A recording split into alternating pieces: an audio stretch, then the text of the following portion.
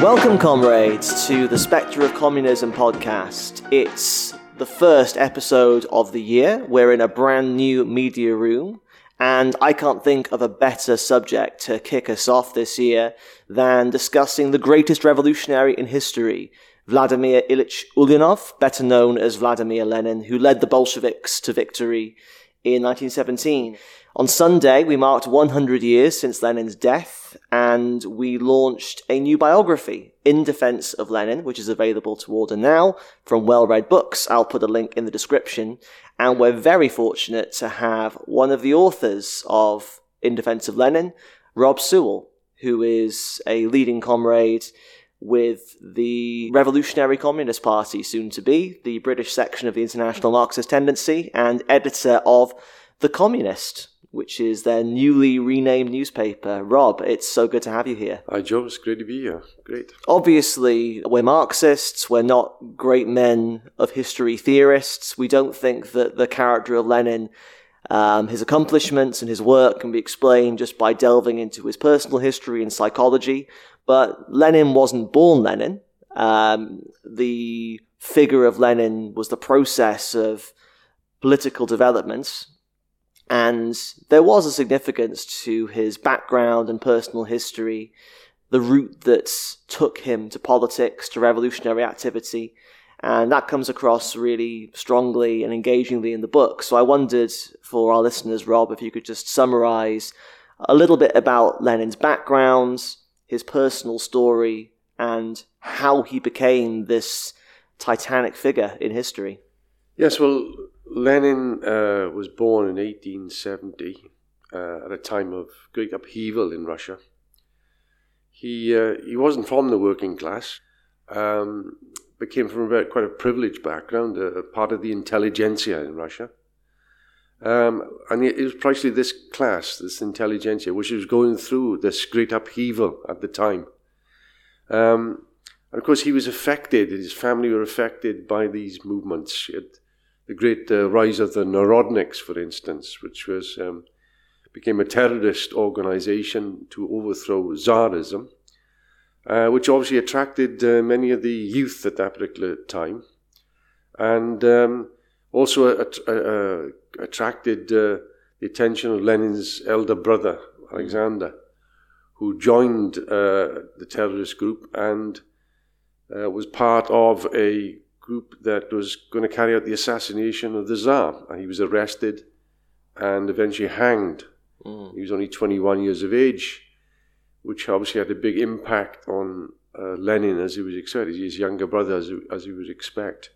His father also died a little bit recently before that, and he had quite a privileged position in education as a director, and his position allowed the family to have a stable income and so on. With his death, that also created quite a crisis within the family.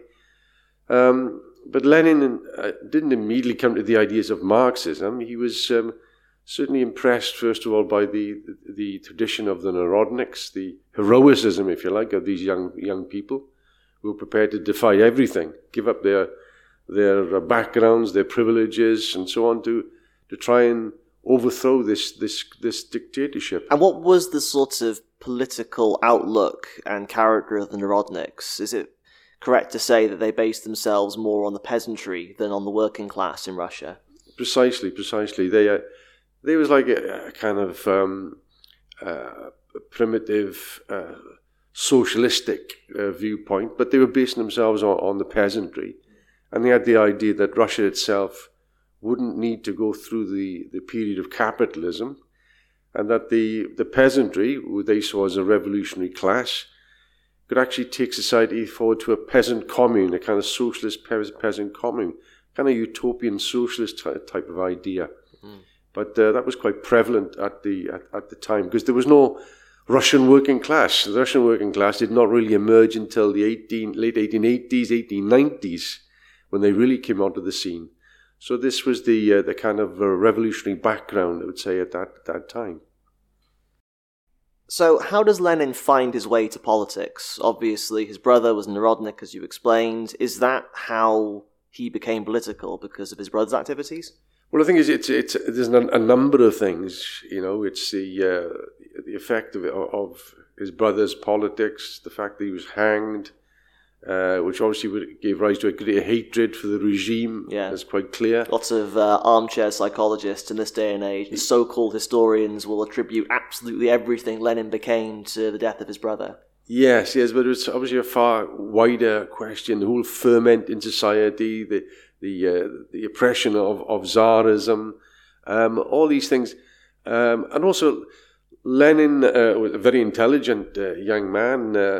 He learned a number of languages. He was able to read foreign languages, foreign literature, and with that, we see other influences, if you like, bearing down, and obviously, eventually came into contact with Marx's writings.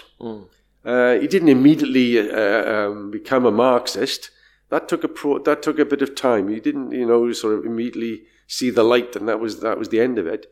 He groped towards these ideas, but he was a sort of character. Once he understood something, he really he didn't do things in half measures. Right. Now Trotsky writes this about Lenin. He said that having found his road to Marxism, testing the ideas to destruction, actually going through every possible weakness, any possible limitation, finding that no, actually this body of ideas was the best available. He then fully committed himself to conquering those ideas. That's right. But it was a process, because in the towns that he settled in, his first circles, if you like, were of these older Narodnik revolutionaries who he looked towards, he looked up to. But clearly, once he began to discover the ideas of Marx, which escaped the censor, volumes of Capital, for instance, escaped the censor because the censor thought that these volumes were so dense, so complicated, surely no one would bother to read these things. But they not only Capital, but other writings of Marx began to filter through, not least by the efforts also by the Plekhanov group, which was in exile and who were in touch with Marx and Engels. And they saw their particular role as to disseminate as much of Marx and Engels as possible in the Russian language. Was that the Emancipation of Labour group? That's right, which were in exile. And Lenin being obviously picked up on different parts of Marx's writings. Anti-Dunin, I remember he saw and he devoured them. The thing about of Lenin's views, that he didn't just study something. When he took something, he took it very seriously. And once the ideas started to open up, the ideas of Marxism, the literature and so on, the greater idea is greater, if you like, concentration, is greater understanding opened up. Later then he came into contact with the writings of Plekhanov, which again were a great influence. So on the basis of this, the fermented society, its personal experiences, the literature that became available, which was all mostly illegal, he then became more and more committed to these ideas. And eventually he decided to commit his life to the revolution and to fight for the ideas of Marxism in Russia. Let's talk about ideas, because there's a stereotype about Lenin which actually isn't contained just to bourgeois histories. You hear it from so-called left-wingers, so-called Marxists. The Stalinists are fond of this debased view of Lenin as just a kind of hard party man. You have Marx the theorist, Marx the thinker, and you have Lenin almost as more of a practico than a theoretician, but of course this is completely false. Lenin was an extremely advanced theoretician who had a very thorough grasp of Marxism and also made a number of very important original contributions to Marxist thought. So can we talk about the development of Lenin's ideas? Well, yes, of course, Lenin, to begin with, saw himself as a pupil of Plekhanov. Plekhanov was regarded as the father of Russian Marxism. But he came to the movement as a learner. He was keen to learn, keen to understand, to grasp as well as to engage. And of course, the movement in the 1890s in particular was where there was a lot of confusion in Russia. The small circles were operating, but above all, the ideas of the Narodniks still operated, still had a great influence at that time. And therefore, Lenin's first engagement, if you like, was to answer these particular questions, that the development of capitalism would occur in Russia. With that, there would be an emergence of a working class, and that the working class movement should be created, and there was a revolutionary social democratic party should be created. Right. But of course, he with these arguments, he engaged. The movement itself. He was, as I said, he wasn't one for half measures. He fully embraced it, and he argued and wrote material against the Narodniks and in favour of the Marxist view of history and the development in Russia as well.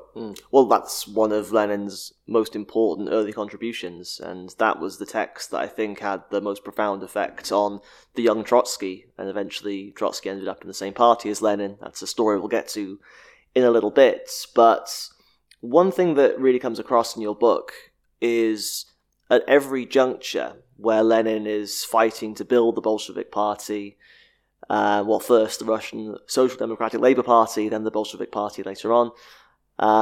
At every step that he's fighting to keep the forces of Russian Marxism, Russian communism together, he's first and foremost waging an ideological struggle. You look at the period of black reaction between the defeat of the 1905 revolution and the eventual victorious 1917 revolution, where all sorts of revisionist ideas and idealist philosophical trends are finding their way into the party.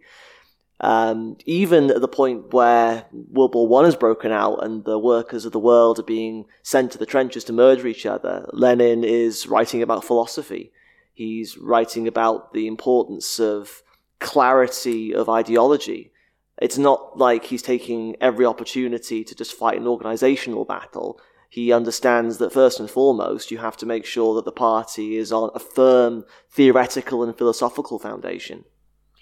Yes, I mean, even his early writings were one dealing with Marxist philosophy, Marxist economics, and he grew in stature, the first struggles, if you like, and up to the formation of Iskra was a question of clarifying the ideas against the economist trends, which was an opportunist trend of the legal Marxists, and he with relish he took up the struggle against these individual tendencies for clarity to defend the fundamental ideas of Marxism, which he then. I mean, he came as a pupil, but then the more he grew, he went into more depth. He, as I said, he didn't just read Marx. He studied it. He absorbed it as much as he possibly could, and therefore he began to build up this knowledge. And with the knowledge, his confidence and his thoughts also about the importance of building the party and how the party would be built. And you see in his writing, what is to be done. The underlines the point that without revolutionary theory, there is no revolutionary movement, and there's a huge stress on the need to clarify and defend the fundamental ideas of Marxism, and that the party must be based on these solid foundations. That was the struggle with Iskra, and Iskra won out. They were the dominant tendency then. In 1902, 1903, they were all Iskra-rights. But of course, you have the pressures of capitalism, exerting themselves on the party, and within that, different tendencies arose. You mentioned, even after there's a whole number of episodes, but you mentioned the defeat of the 1905 revolution. That in itself then led to a whole number of different ideas emerging, looking for shortcuts, a way out, and the pressures of capitalism. And there were deviations from the ideas of Marxism, and Lenin held the line, if you like, and philosophically, politically, at each particular juncture, theory was the key for Lenin and throughout his whole entire life. That Marxism wasn't a dogma; it was a guide to action. But theory is the whole basis of the party. I mean, even right up to his last writings. I mean, 1922. I mean, there's an episode where he had an interview with Freina, who was one of the leaders of the American Communist Party. And Lenin's health wasn't too good at the time. He had a short interview. And of all the world subjects he chose to discuss with Freina, one was the American, where the American Labour Party, where that would emerge, and the other one was dialectical materialism. Right. You know, the basic philosophical foundations of Marxism. And even, I think it was his last public appearance, if either the last or the one before, where he addressed the Communist International, the Fourth Congress of the Communist International in 1922 in November. He said to the delegates that we must use every opportunity, every spare moment where there's relief from war and struggle for us to study the fundamentals. That was the last, if you like, public appeal to the ranks of the Communist International to start for them to master the ideas of Marxism.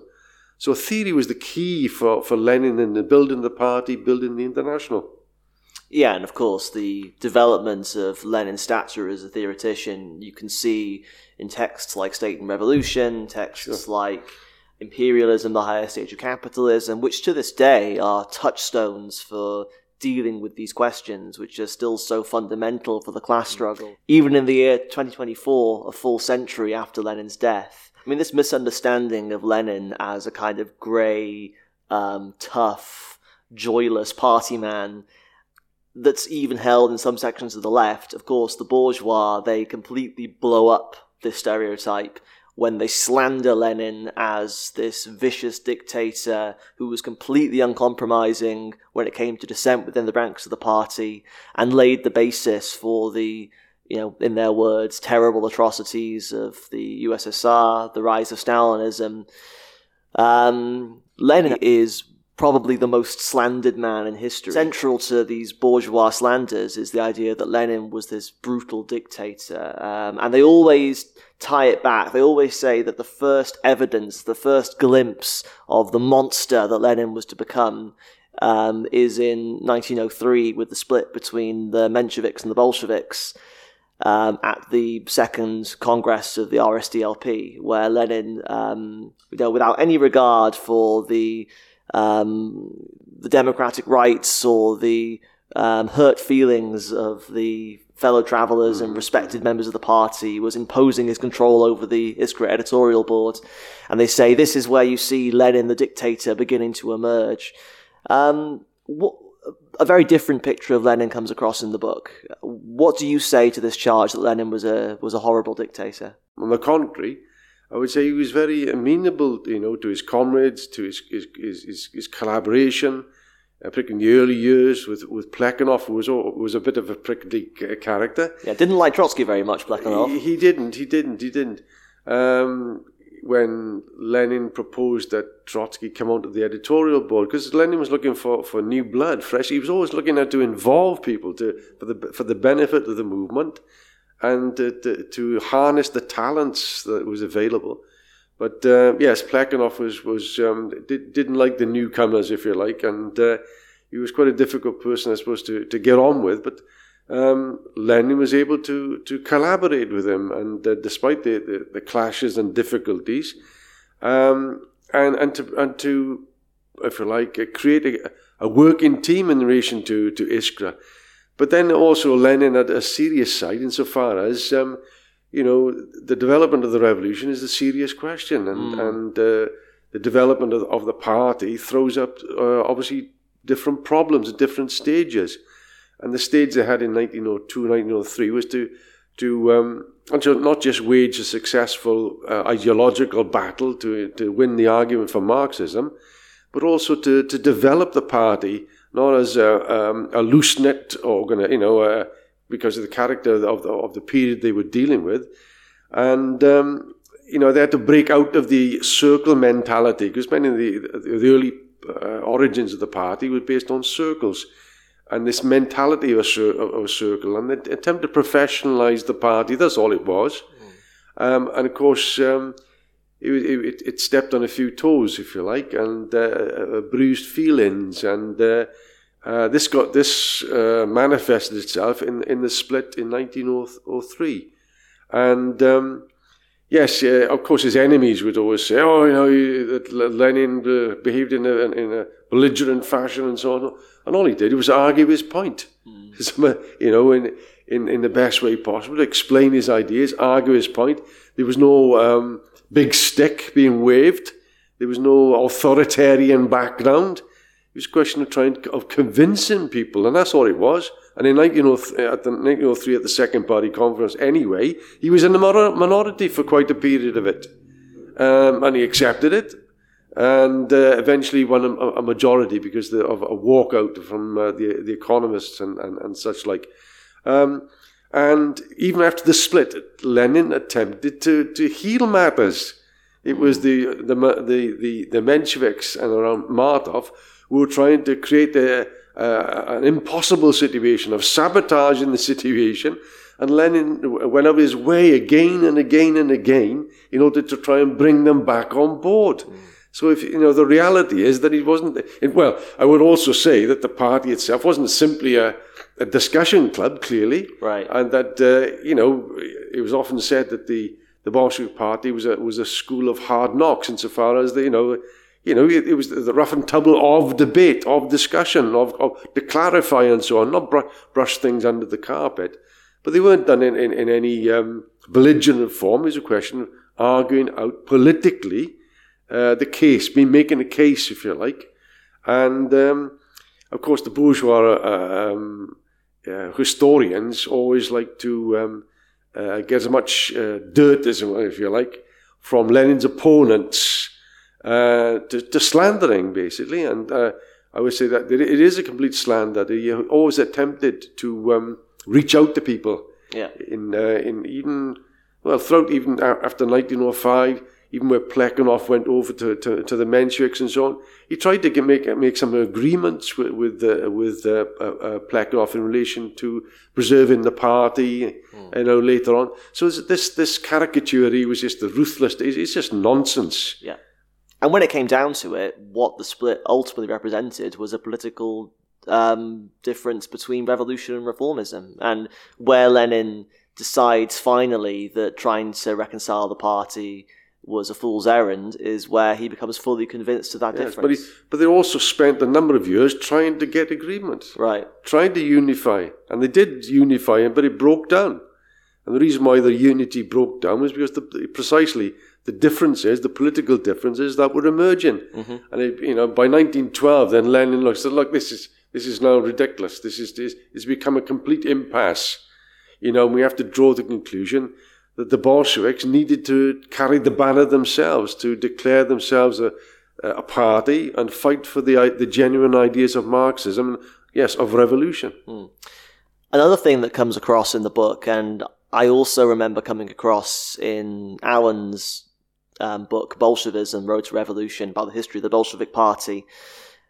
Obviously, Marxists don't deny the importance, sometimes the singular importance, of individuals in history, and Lenin's particular role in the road to the Russian Revolution is really striking. It feels like every time he's out of town, every time he's not able to personally steer the Bolsheviks in the correct direction, they start deviating. Under the leadership of second-rate figures like Kamenev and Stalin and Zinoviev, every time Lenin's not around, they start making mistakes. They start moving in the direction of a conciliation with the reformists. They take a sectarian attitude to the Soviets when they first get established that Lenin has to correct. It seems like the fate of the Russian Revolution and the fate of the Bolshevik Party is almost singularly bound up in the figure of Lenin. Yes, Lenin, helped to develop this idea of Bolshevism, although he never saw it as a separate kind of tendency. He just thought he was just upholding the genuine ideas of Marxism within the movement. That's all. And the idea that he was belligerent, getting his many times that Lenin was in a minority, even a minority of one. Yeah, well, in terms of the seizure of power, upon returning to the Finland station in April 1917, he was in a minority. Sure, throughout the whole history of the party, he was not always in a majority. The question of the First World War as well. There's a whole number of cases, which goes against the narrative of him being a dictator in the party and all the rest of it. He went along actually with certain things like the boycott tactic and so on. And after 1907, 1908, he didn't agree with it, but nevertheless he went along with it. And on the basis of experience, that's the whole point. He thought that the party would rectify the mistakes, right? And therefore he always had an understanding. It wasn't a question of laying down the law, but of arguing the case and throwing by experience that his ideas or his way was correct. I mean, the greatest advantage that Lenin had, of course, was that yes, he grasped the whole method of Marxism in such a way, in a superior way than others. I mean, on the other hand, he made mistakes, but fewer than other people. Yep. And above all, he learned from his mistakes. And when reading Lenin's writings throughout the collected works and so on, what really strikes you is the honesty of Lenin, the complete and utter honesty, not throwing difficulties away and brushing them under the carpet, bringing them out and answering them clearly, but not to look for a shortcut above all, but to face reality as it is in order to overcome any problems and build for the future. I think that it really says something about the charlatanry and philistinism of our modern bourgeois historians, that they see honesty as ruthlessness. I think a lot of the time they just don't like to see somebody who's firm and convinced in their ideas and honestly and clearly demonstrating where they stand and pointing in the right direction. And the fact is, history bore Lenin out. The fact is, the Russian working class, with the Bolsheviks at their head, and the peasantry as well, of course, were able to take power. Yeah, so obviously the bourgeois historians are... the services and the Feigers. Yes, and all of them are of the same stable, really. They're all there to attempt to distort and to blacken the name of Lenin, because obviously they are very conservative, they're anti-communist, and their whole role is to, not to bring out the truth, but just to undermine and distort and blacken the name of Lenin and of revolution. It's as simple as that. And they use any means at their disposal, they use. And, of course, they twist and turn. They take one quote from Lenin from one period, put it in another period, different context. They deliberately twist everything in order to make him, fit into their narrative, as they say, this kind of fiend who's manipulating the working class and who's undemocratic and all the rest of it. This is all nonsense. This is what they have to put out. They do this in order to try and ensure that our workers and youth who are looking towards revolution are turned off by Lenin because he is the road to dictatorship. Don't follow his example. Precisely, and the Leninism leads to Stalinism. All this nonsense is churned out day in, day out by these individuals in order to try and prevent workers and youth drawing conclusions or moving towards these particular ideas. To mark 100 years since the death of Lenin, the great Marxist revolutionary and leader of the October Revolution, our International is launching a brand new biography, In Defence of Lenin, written by Rob Sewell and Alan Woods. The book traces Lenin's life and works and explains his real ideas, defending his colossal heritage against over a century of capitalist myths and slanders. Pre-order your copy at wellreadbooks.com. That's wellread-books.com. I mean, aside from Lenin's political integrity, which informs that firmness we've been talking about, to be honest, if you read his writings, and particularly his letters and correspondences with members of the party, a great deal of humanity comes across. I mean, he's always asking after people's health. He's got a genuine, abiding concern for the well-being of the Russian people, especially in the very dark period of the Civil War. There's one part of the book which I actually found very moving, which was at the height of the Civil War, Russia's been invaded by 21 foreign armies, the revolution's being strangled. It's a desperate life-or-death struggle to preserve the victory of October 1917, and you've got leading members of the Bolshevik Party literally starving in official buildings trying to carry out their duties. And then instead, you have to save the last lump of sugar, the last crust of bread, the last scrape of butter for the children, because we adults can survive on anything, but we have to make sure that the kids are fed.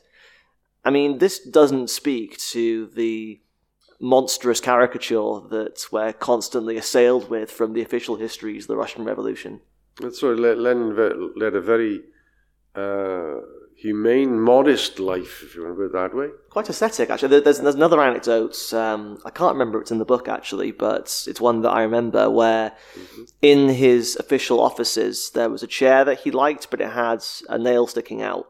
And rather than have the chair replaced, he asked if someone could give him a hammer to knock the nail in. I mean, this is a guy who is literally at the head of this new regime, working in very, very modest conditions. I mean, nothing resembling the monstrous privileges that the Stalinist bureaucrats of the 40s, 50s, 60s and onwards were enjoying. Not like, Brezhnev's wife and her fleet of cars and this sort of thing. No, he was repelled by any form of privilege. Right. And like all his, like the ministers, they lived on a salary, which was a basic salary.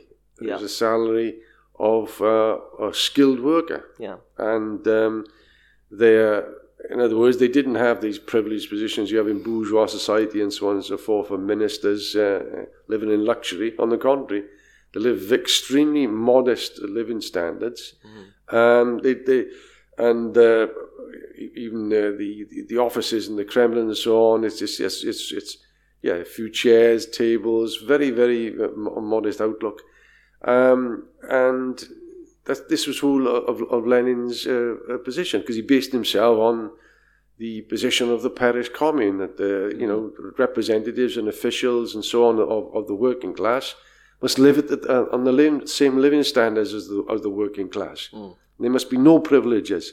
And that's why he fought against bureaucracy and so on, and privilege and careerism. All this was a fight that Lenin had.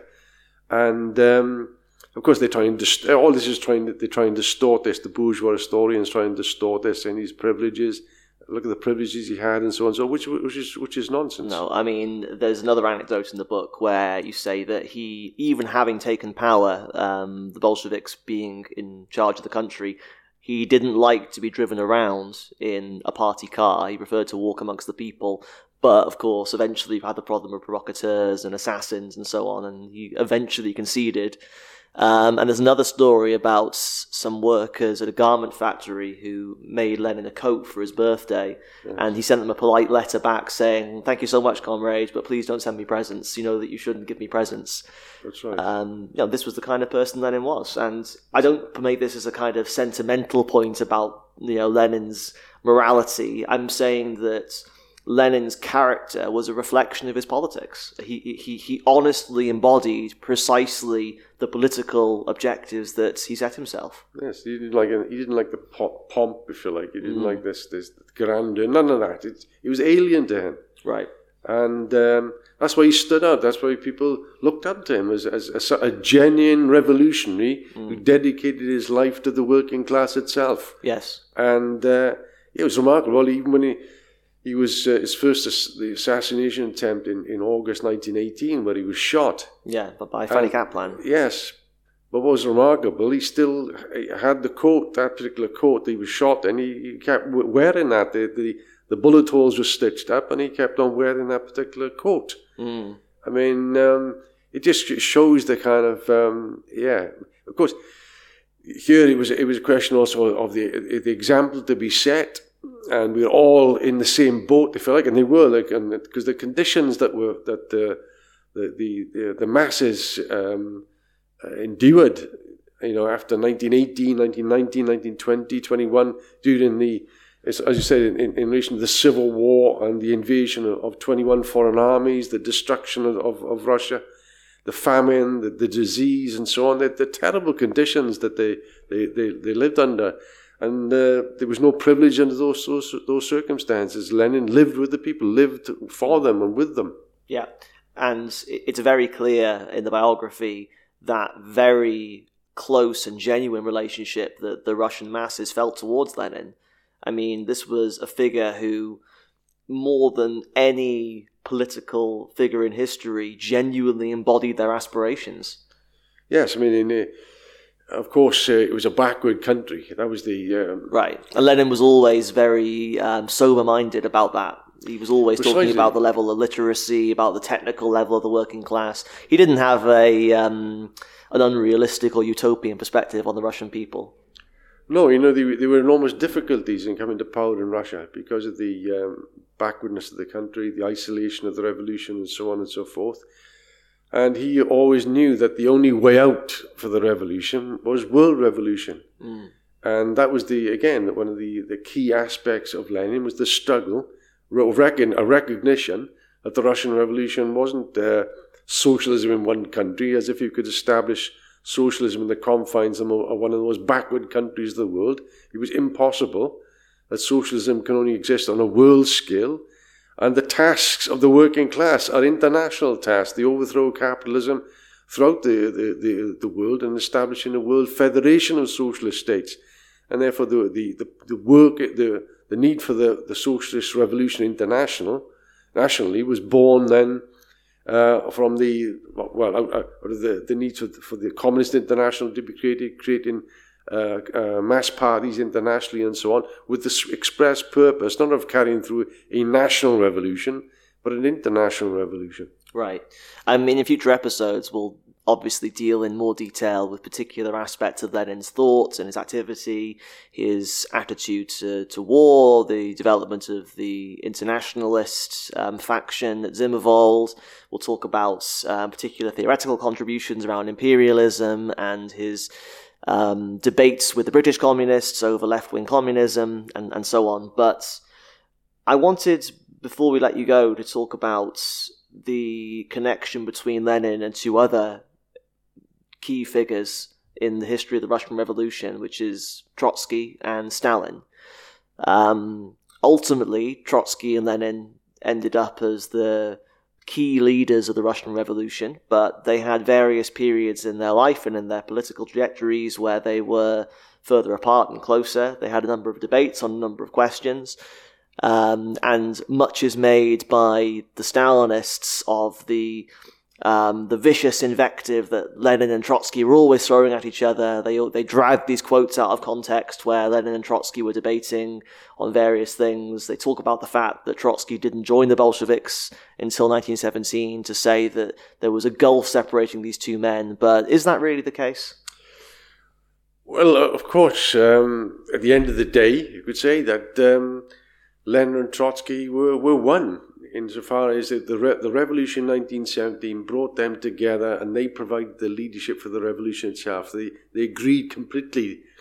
And that took place on the basis of a previous period, which you are correct. They were, first of all, when Trotsky met with Lenin, they established quite a good working relationship in 1902 in Iskra and so on and so forth. And as I said, that the Lenin wanted Trotsky to become a member of the editorial board of Iskra, but Plekhanov vetoed it. Mm. And during the 1903 Congress, the Second Congress, Trotsky was a complete supporter of Lenin. He was regarded as the Lenin's cudgel, it was said. Trotsky was a young man. He was taken back by Lenin's firmness in the Second Congress when Lenin wanted to firm the party up, if you like, and above all to recognize that the editorial board was not functioning as it should be, and that some of the older editorial board members weren't pulling their weight, and therefore there needed to be a change. We needed to professionalize the work. and his proposal kind of was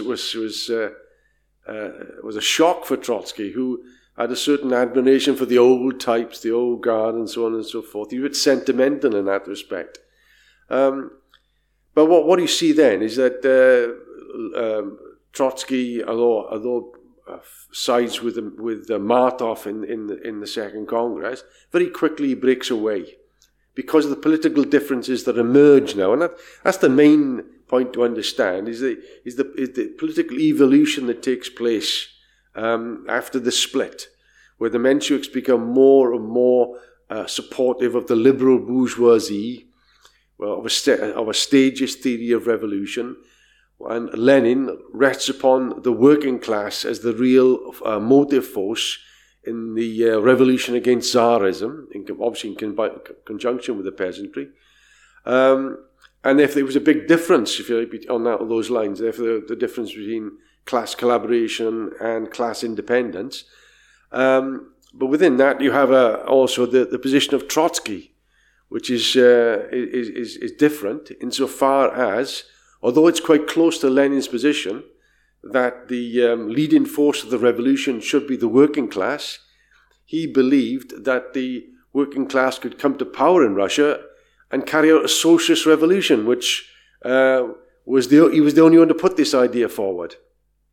And it was in 1917, on the basis of the experience, if you like, of the war and the revolution, that Lenin himself came round to that position, that it wasn't a question of a bourgeois revolution any longer, but of a socialist revolution. And he had to carry out a real struggle within the Bolshevik Party in April 1917 to win them over to that viewpoint, to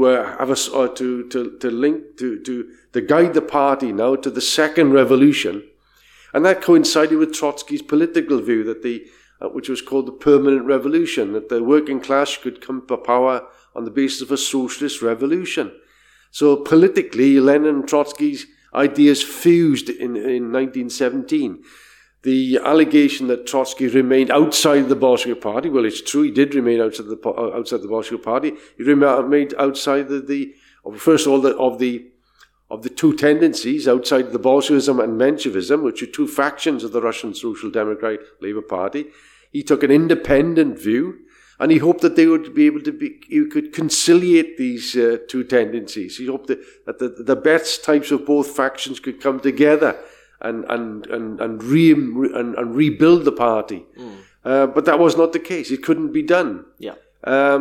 So Trotsky's weakness was a weakness of conciliationism, and that you overcome that, like on the basis of the experience. He also began to recognize there's no way forward on the basis of unity between the Mensheviks and the Bolsheviks, and that Lenin's Bolshevik Party was the only way forward. So he comes over to Lenin's viewpoint in 1917. So they both connect, if you like, politically and organizationally, and their talents combine to lead the Bolshevik Party to power in 1917. And not only that, then afterwards, Trotsky becomes the key person that Lenin relies upon politically.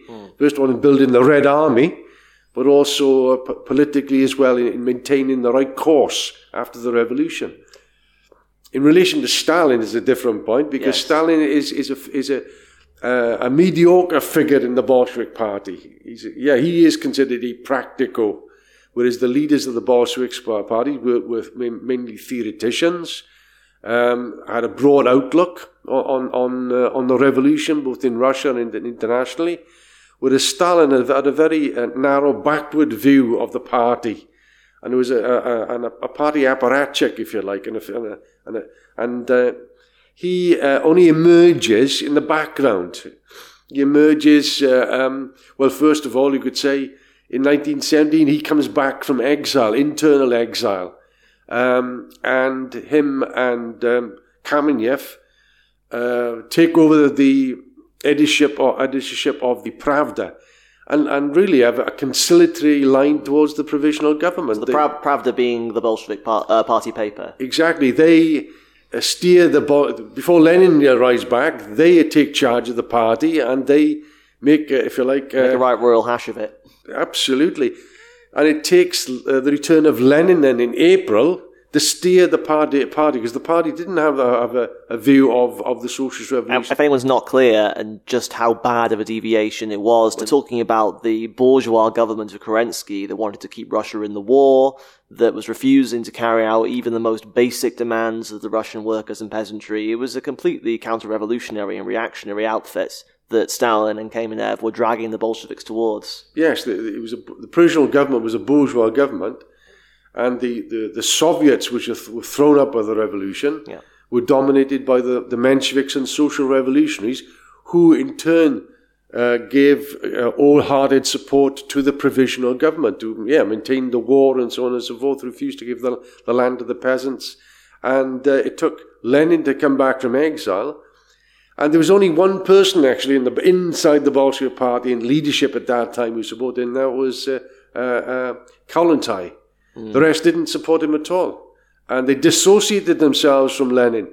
They said that Lenin was become a Trotskyist. Good God, these ideas were, he's gone ultra-left. And it took a bit of a struggle within the party, but Lenin won a basis of support amongst the rank and file. That's the main thing. And eventually, managed to win over the party. All those opponents began to fall into line, if you like, and the political perspective of the party, the whole prognosis of the party, changed to the need to fight for a socialist revolution. And obviously on that basis, Trotsky returns also to Russia, and he independently came to the view also of the Soviets which have been thrown up, and the need for a second revolution. And as soon as he gets back, he discusses with Lenin. Lenin and Trotsky agrees that he should stay in a small group called the Mezryonsky, which is about 4,000 very advanced workers in Petrograd, and for him to win them over to the Bolshevik Party, which they did, and that was the case in July, August 1917.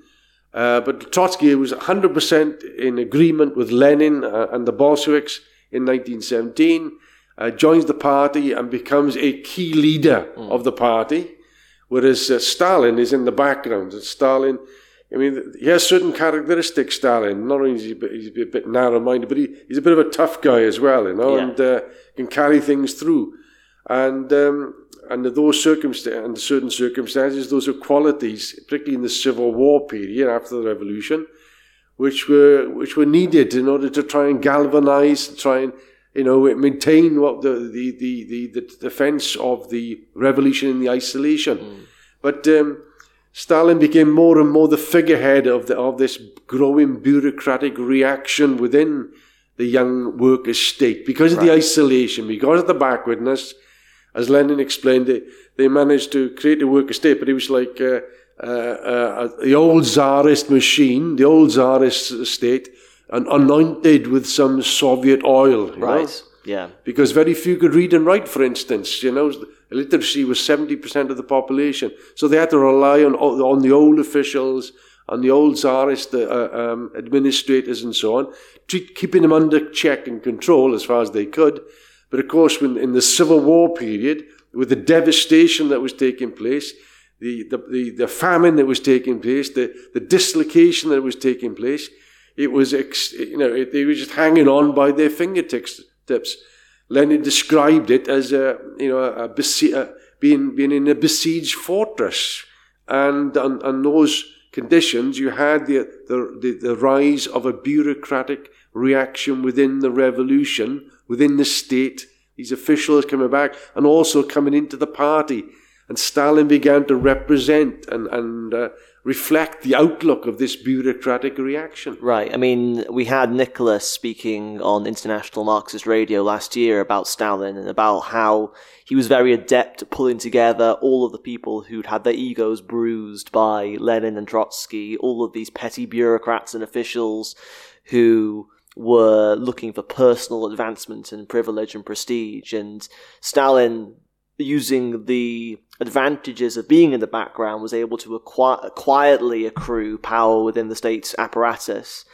And the last portion of the biography that you and Alan have written, it captures this tragic double process where on the one hand, the objective situation is souring, the world revolution hasn't come to pass, but also Lenin himself is weakening because, as you explained, he was shot by Fanny Kaplan. He never really fully recovered from that assassination attempt, and he suffered a series of strokes which eventually left him debilitated. Yes, I mean, the position in Russia was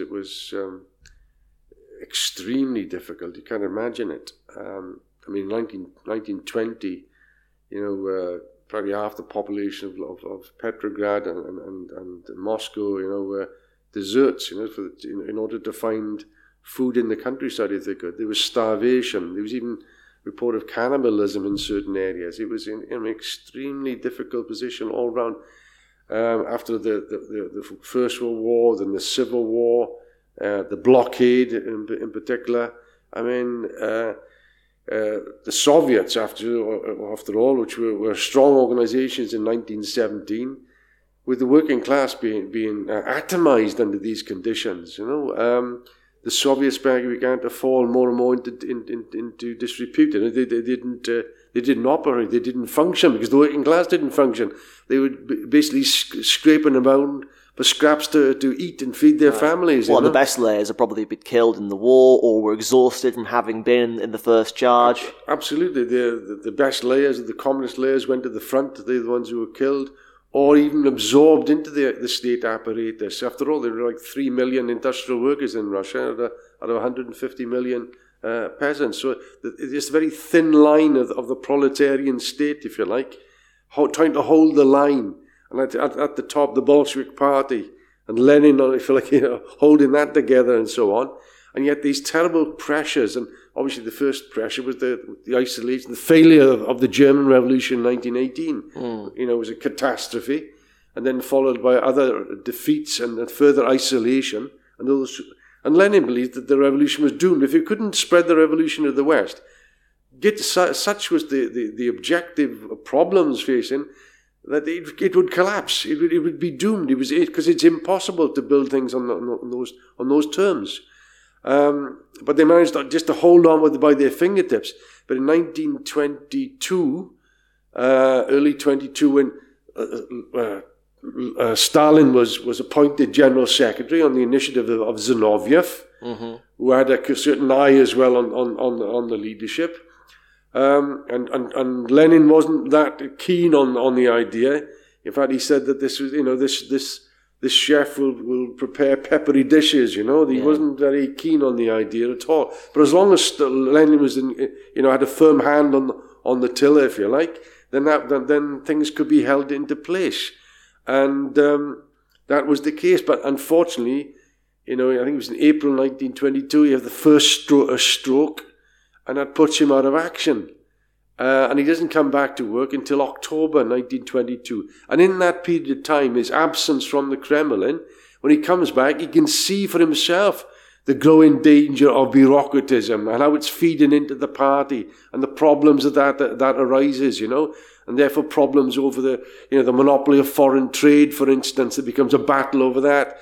It's a question of Georgia and the national question, where Stalin is also manipulating and so on, because he's in charge of the nationalities, and he has a very bureaucratic approach to the whole problem. That's his whole narrow vision of things. But when Lenin comes back to the Kremlin, he's alarmed in October, and has a meeting with Trotsky to agree that they form a bloc against bureaucracy in a fight against bureaucracy. And Trotsky says he was a bit hesitant because that would mean a fight, against the tops, and that meant Stalin as well. But they said no, they needed to carry this thing through to the end. Yeah. Unfortunately, within a short space of time, Lenin suffers further strokes, which puts him out of action.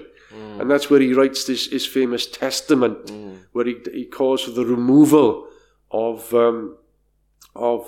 Stalin from his position, but it becomes too late in effect. We should also say that Stalin was using his position to personally isolate Lenin, controlling the correspondences that he received, trying to prevent Lenin from having too much of a sense of just how bad things have become. Oh yes, he was maneuvering all the time, and of course they began to maneuver with Kamenev and Zinoviev to keep Trotsky out of the leadership.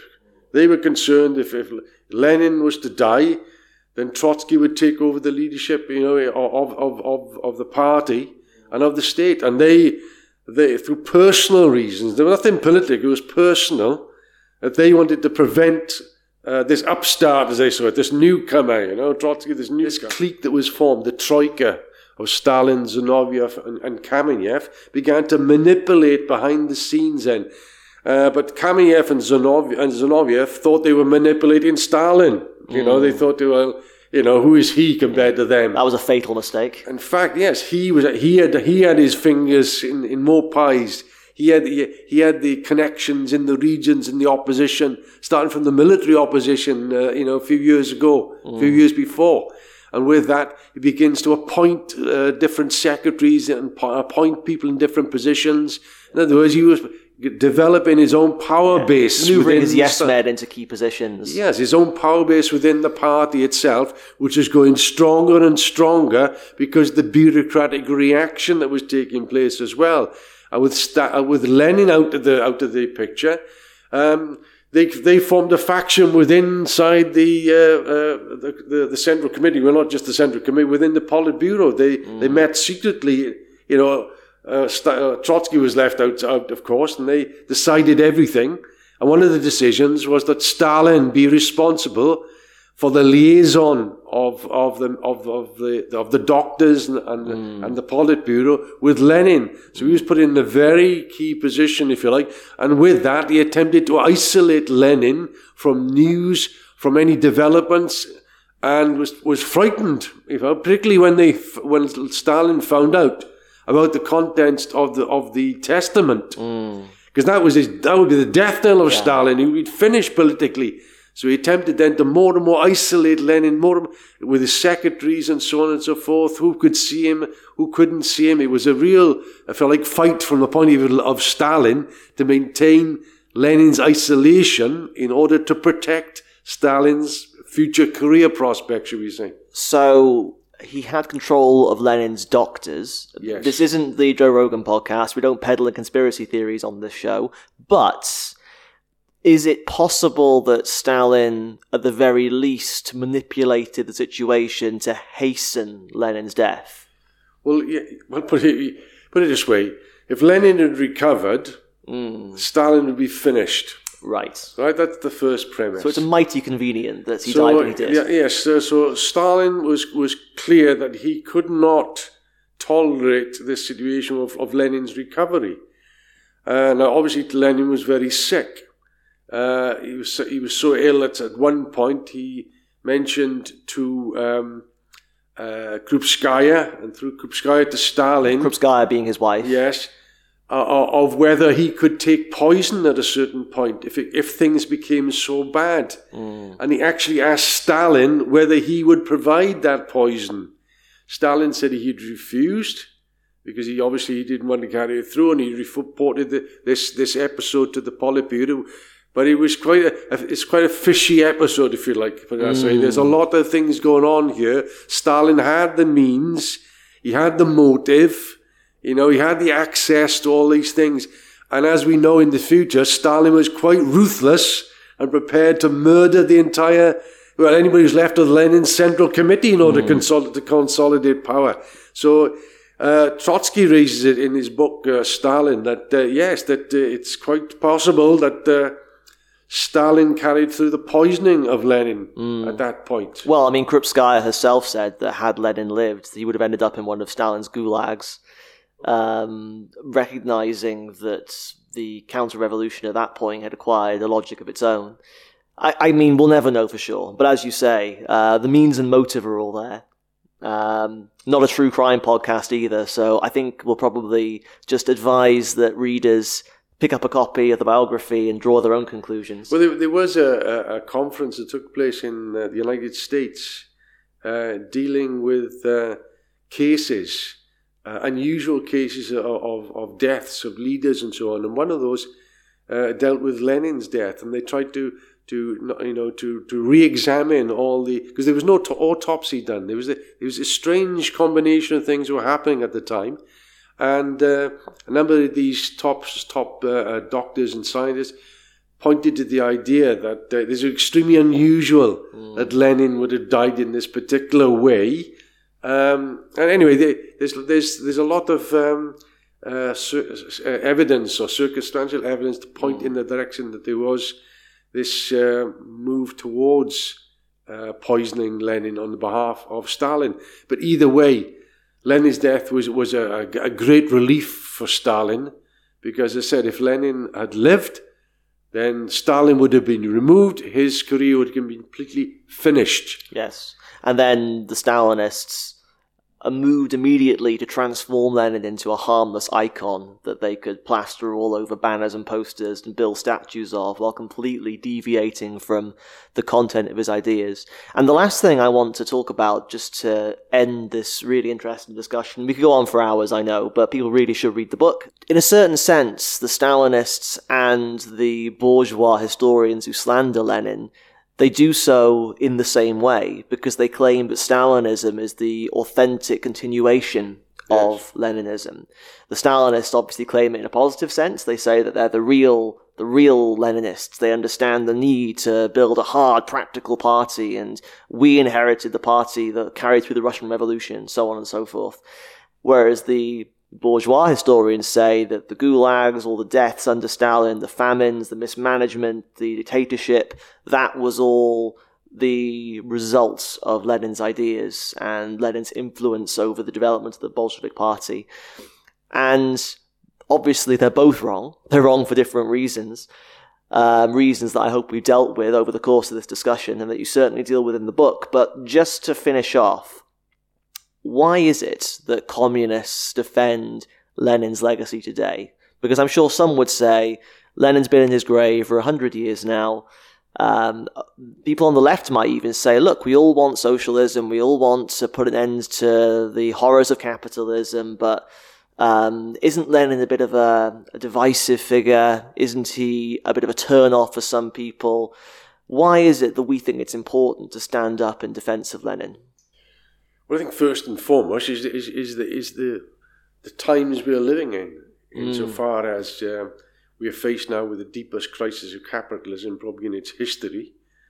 That wherever you look, there's the war, upheaval, instability, and there's not going to be a solution to all this. This is a deep and fundamental crisis of capitalism, which is going to is having an impact, a major impact on the way people are thinking, consciousness, young people in particular.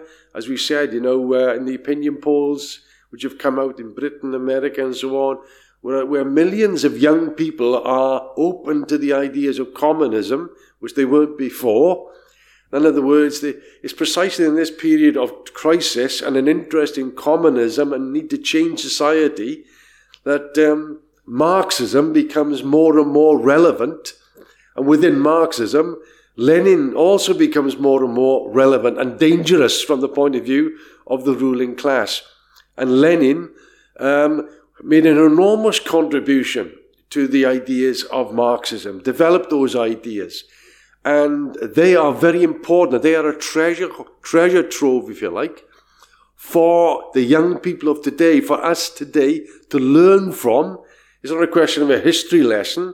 This is an important political lessons for us to grasp in order to understand the way forward today. In other words, the building of the party, the communism that we need, the importance of theory, etc. All those qualities, if you like, developed and put forward by Lenin are an essential ingredient. That's why he's seen as, from our point of view, one of the great teachers of Marx, Engels, Lenin and Trotsky, all of whom provide us with a colossal amount of theoretical treasures in order to arm ourselves for the period that lies ahead. In other words, to carry through this proletarian revolution, which had been dreamed about in the past, can become a reality.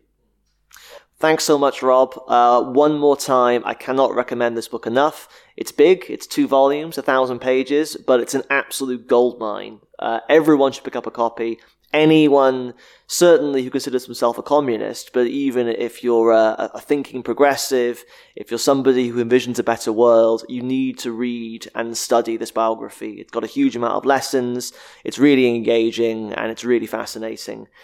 Now, the IMT is launching a campaign this year to mark Lenin's centenary, the centenary of his passing, called Lenin Lives. And this podcast is part of that campaign. We're going to be having regular episodes focusing on different aspects of Lenin's life and work and thought over the coming months. The next one, which will come out in a few weeks, will concern the myths about Lenin. So all of the lies and slander that we touched on here will be dealing with some of the most common accusations Lenin faces, debunking them all. So to help us out with that, we've launched a new website as part of the Lenin Lives campaign. It's lenin.red. Again, I'll put a link in the description, where you can send in some of the myths that you might have heard, perhaps on telly, maybe at school, perhaps from some of these history books that we've been discussing. So please do send us in some of the myths that you've heard about Lenin. You can also send them to our social media accounts. And can you please hashtag them Lenin Lives? Rob, thank you so much. One more time, pick up the book, In Defence of Lenin, link in the description. We'll see you next week with a new episode. That's all from me.